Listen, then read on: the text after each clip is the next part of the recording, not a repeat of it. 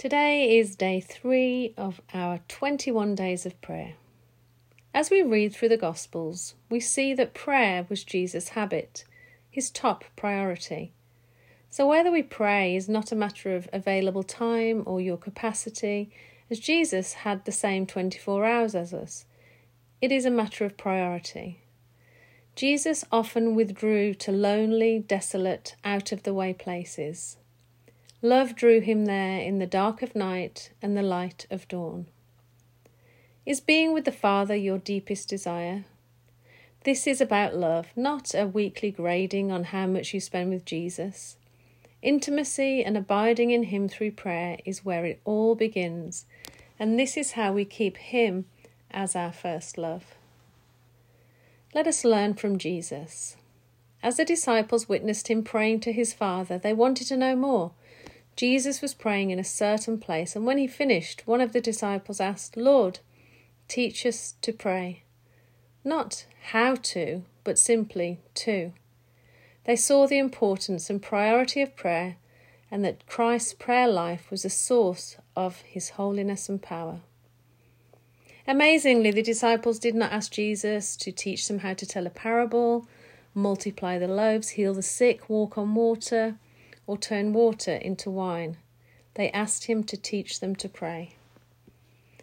God calls us to pray alone, with others and for others. As Jesus spent considerable time alone with his Father, Luke 9:28 says he took Peter, John and James with him and went up onto the mountain to pray. Jesus often gathered his closest for prayer and connection. Matthew 18 reminds us, "For where 2 or 3 gather in my name, there am I with them." Jesus prayed before he was baptized, before he chose the 12, after Peter's confession at the Transfiguration, as he prepared to face Jerusalem, and when he was in the garden, even as the guards approached to take him prisoner, not to mention on the cross itself. We also see Jesus praying regularly for others, for children, for those who were unwell, for both his current and future followers, and for us today, as he intercedes for us before the Father. In his book, Ruthless Elimination of Hurry, John Mark Comer says, "If you want to experience the life of Jesus, you have to adopt the lifestyle of Jesus. He offers his apprentices a whole new way to bear the weight of our humanity with ease.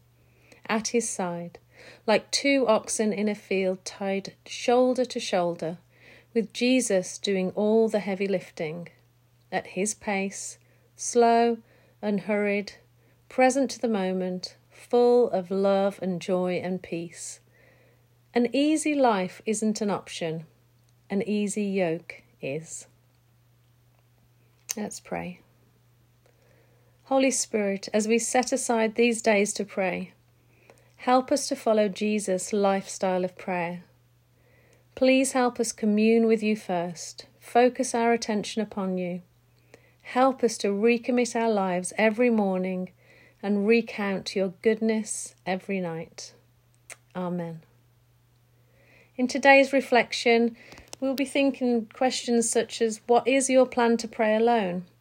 Where is your place for private prayer? What is your plan to pray with others? And our prayer focus today is Pastor Phil and his family. Thanks for listening and have a great day.